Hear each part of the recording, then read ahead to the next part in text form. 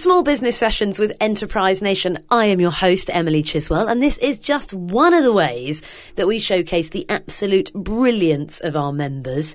Perfect excuse, hopefully, for you too to have a bit of time out, have a bit of a break, not feel too guilty about having a break because, you know, you're kind of working on your business. Bit of inspiration, hopefully, by chatting to another of our members. This week, the brand that is inspiring warehouse and industrial conversions worldwide. Warehouse Home was founded by Enterprise Nation member Sophie Bush. Now, Sophie's name you may recognise. We've done actually quite a few bits and pieces with her. Notably, we teamed up with her on our Go Global mission to Amsterdam in 2016, as well as all sorts of other different bits and pieces. And Go Global, by the way, lots more of those coming up in 2017. Bigger than before, if you can possibly believe it. So make sure you keep your ears out about those. But anyway, enough distractions. Back to the matter in hand. This week's Small Business Session. Sophie, let's start at the beginning. My warehouse home. If I didn't know anything about it, how do you describe it to people? If I'd landed from Mars, how do I know what it is? So Warehouse Home is a media brand catering specifically for people that live in high-end warehouse conversions or former industrial buildings. But it also just caters for anybody that loves that sort of industrial chic look. Amazing. So how on earth did that start? How on earth did this come about? Give us a bit of a backstory. I used to work for a big magazine company called Condé Nast. I worked for some of their biggest titles. Had a great few jobs there. Absolutely loved my time. My husband and I bought a flat in a warehouse conversion in East London, which makes us sound much trendier than we are. And just through the process of trying to find furniture and lighting and decorative accessories, I realised that this industrial aesthetic was absolutely everywhere. It was in hotels and restaurants. It was available from a number of different retailers, but there wasn't a single really high-end media brand that catered specifically for this sort of look, this sort of lifestyle. God, so real sort of need from, you know, it came from such a need of yours. Yeah. And then I obviously had access to a lot of people in the same building, so spent a lot of time talking to them about where they found furniture for their homes, what sort of things they needed, and then ran a whole series of focus groups and brought in people that were friends of friends, people I didn't know, and ran a whole series of different ideas past them, put lots of visuals in front of them, words, colours, different paper types and all sorts of things. And that informed the magazine and the website. It's amazing because it is such a niche thing, but now you're sort of having not lived in a building like that, you would never think about it, but it does make sense because your space isn't defined by, you know, old nooks and crannies per se, because it is much more blocky in my ignorance, isn't it? So it's a kind of way of looking at a space very differently then, I imagine. I think there are a couple of really interesting things about Warehouse Home. Firstly, you know, it's very unusual that you can directly target your audience, you know exactly where they live.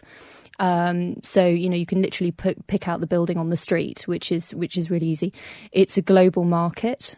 We have followers from all over the world and we get email correspondence from them saying, you know, where they are and what they enjoy and what they like about Warehouse Home. But it also just appeals to people that live in any kind of modern property as well. I mean, my parents live in a country house in Wiltshire and they buy a lot of stuff that they see in Warehouse Home as well. So it's an aesthetic that adapts, you know, to other interior looks as well. And at the same time, there's a really interesting global trend towards urbanisation. So a lot of, you know, property developers are turning old commercial buildings, not just old factories, but old commercial buildings, offices, into residential properties as well. So there's an interesting shift that's happening on that side. Which I think Warehouse Home will benefit from. Yeah, it plays so much. It's the timing, isn't it? Yeah, absolutely. Yeah. Tell us, setting up a brand like this. Yeah. I mean, one little person, quite a challenge. Talk us through what have been the biggest hurdles for you, do you think, in all of this? So the biggest hurdle has probably been being a solo founder and not having a whole army of people that I can bounce ideas off and share some of the workload. But I think it's so often the case. People say that so much of the time. But also I'm interested for you because you have lots of different prongs to Warehouse Home, don't you? How do you know, your time management even and stuff like that? How do you know what you should be putting your energy into? The one thing I've noticed about being an entrepreneur is that before I started the business, I was a really organised person. And now I feel like I'm a sort of a headless chicken.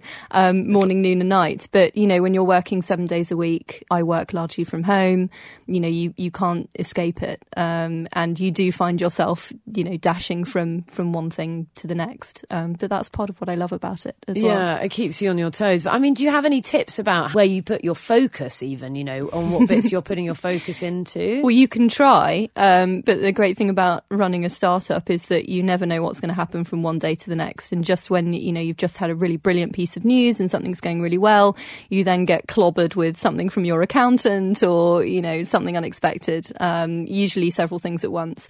So I think, you know, plan as much as you possibly can, but also just enjoy the journey of running a startup at the same time as well. I mean, when I started Warehouse Home, I had a really clear roadmap for the business. And the notion was always that I would start by building a website and build a community through that, get to know the audience and what they wanted before launching the magazine about 6 months later. With the second issue of the magazine, we then started doing design collaborations with designers and launching product. We opened the first iteration of an e-shop. Through watching the very slow drip feed of sales through that, we were able to refine what the e-shop was. And now we've got an enormous global community. The magazine's been read in over 60 countries worldwide online. Wow. You know, 13,000 Twitter followers, and that's all organic. Pretty cool to feel like you've created that, isn't it? I'm very proud of it. Yeah, very proud of it. And all that hard work when it is just you, it's like, well, great, I get to take all the praise as well. Well, I can't take all the praise. I've got some really brilliant people that work for me as well. So I've got 4 freelancers, creative director Paul, art editor Kate, and a little team of people that sort of come in and out at different times of the year. And honestly, they couldn't work harder if it was their own business, each and every one of them. And it's very, very difficult to find people like that. It's made a difference to you as well, having, like you're saying, I guess, having other people to bounce stuff off, even if it is just here and there. Yeah. Having them around to be part of it with you on that journey. Yeah. Yeah. And that's, you know, I remember when we're publishing a book in the spring, the first coffee table book for Warehouse Home. And I remember the first sort of proofs came in. And a couple of the girls who work on the editorial side of the business for the blog and the magazine saw the proofs and honestly had tears in their eyes, was so proud of being part of this growing business. And that's really lovely because I feel that bonkers about it all the time, but it's lovely to see that other people are as excited about it as well. Oh, 100%. So much satisfaction. It's just awesome. You mentioned the coffee table book. That's something completely different again. Tell us a bit more about that. So that's really exciting. It's going to be published by Thames and Hudson internationally in the spring. Really chuffed with that. Yeah, very, very lucky. I mean, they signed us up based on, I think, just a couple of issues of Warehouse Home magazine. Wow. So it was really early days. But I think they saw the potential for this as, you know, very much a global interest piece.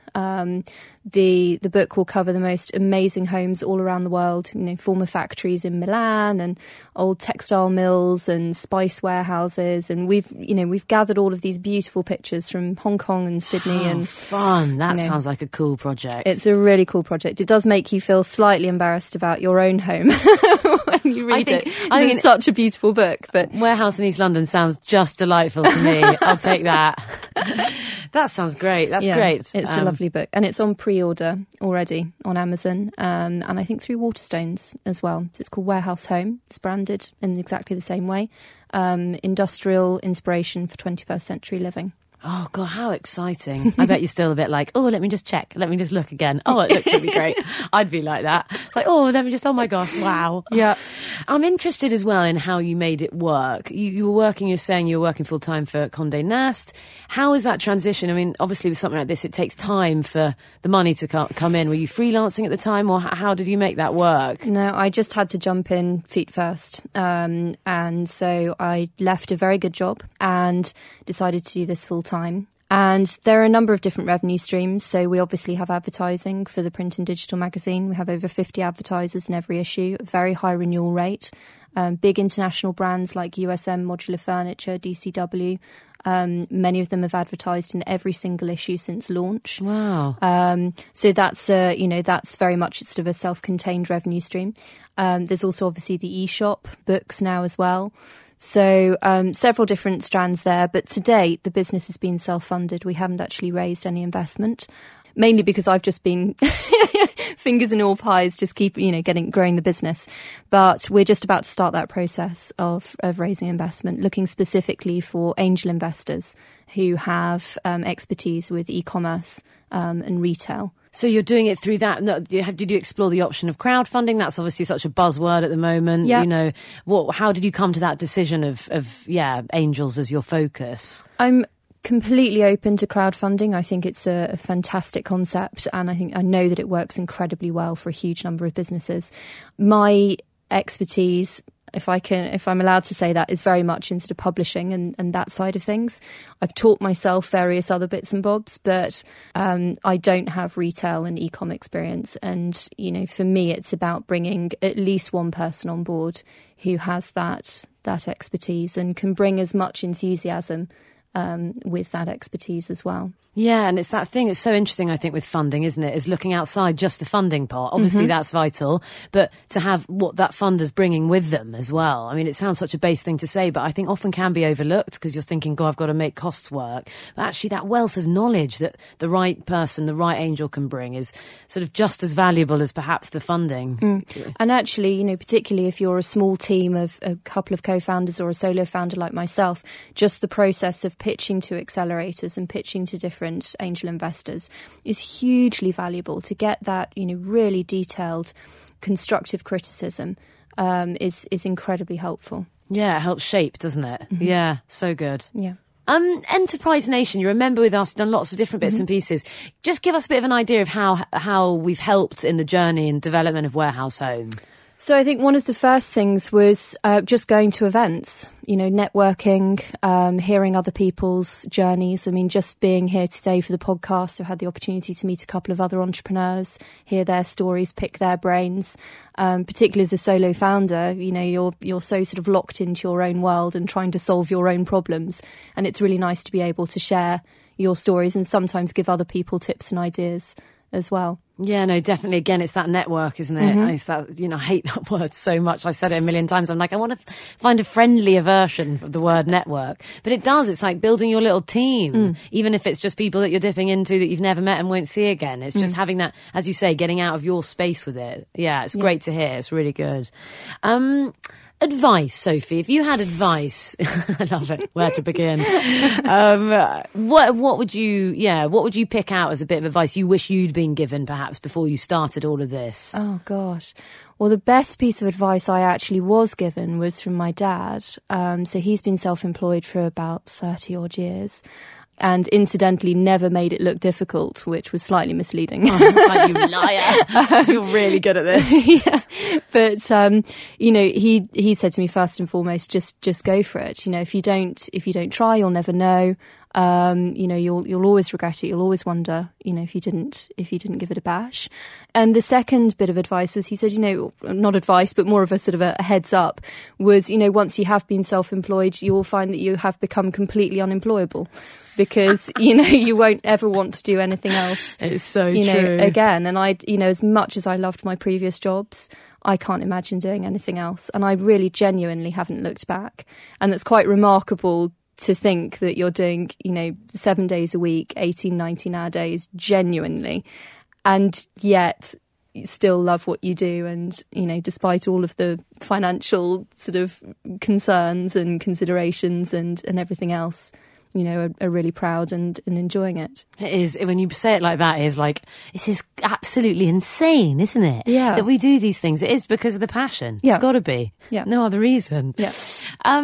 Sophie, yeah. And so finally, we like to ask people superpowers. If you could choose a superpower to help with the growth or development of your business, you got free reign on whatever you can choose, whatever you'd like to choose. Oh, God, just the one. Well, darling, if you want to be greedy, we'll let you have that. If you can invent a couple more extra superpowers, God. I like them for my collection. Yeah, well, I've heard quite a few of the podcast guests say that they just like the gift of time, which is definitely one that I can relate to.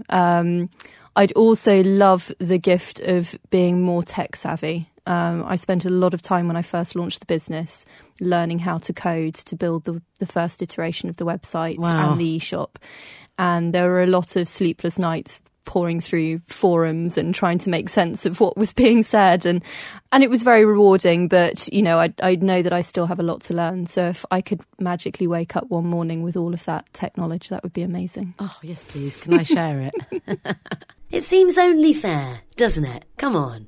Thank you very much for joining us for this week's Small Business Session. An absolute pleasure, as always, to have your ears. If you run a brilliant small business, by the way, and fancy finding out a little bit more about Enterprise Nation, who we are, what we do, website, enterprisenation.com, all the details on there, expert business advice, event meetups, discounts, ebooks, all sorts of bits and pieces that you benefit from being a member with us. So do check out the website, enterprisenation.com. You can also subscribe to these on iTunes, by the way, if you want a little bit more inspiration. If one wasn't quite enough, no worries. Plenty where this came from. Head to iTunes and just search for the Small Business Sessions. Next week, the Enterprise Nation member coming to your ears. She's quit her job in HR after 20 years, so she put quite the time in, and has started a new HR software platform, which is actually aimed specifically at small businesses. So who knows? Could be a handy one to know about. You can find out more about that next week in our next Small Business Session.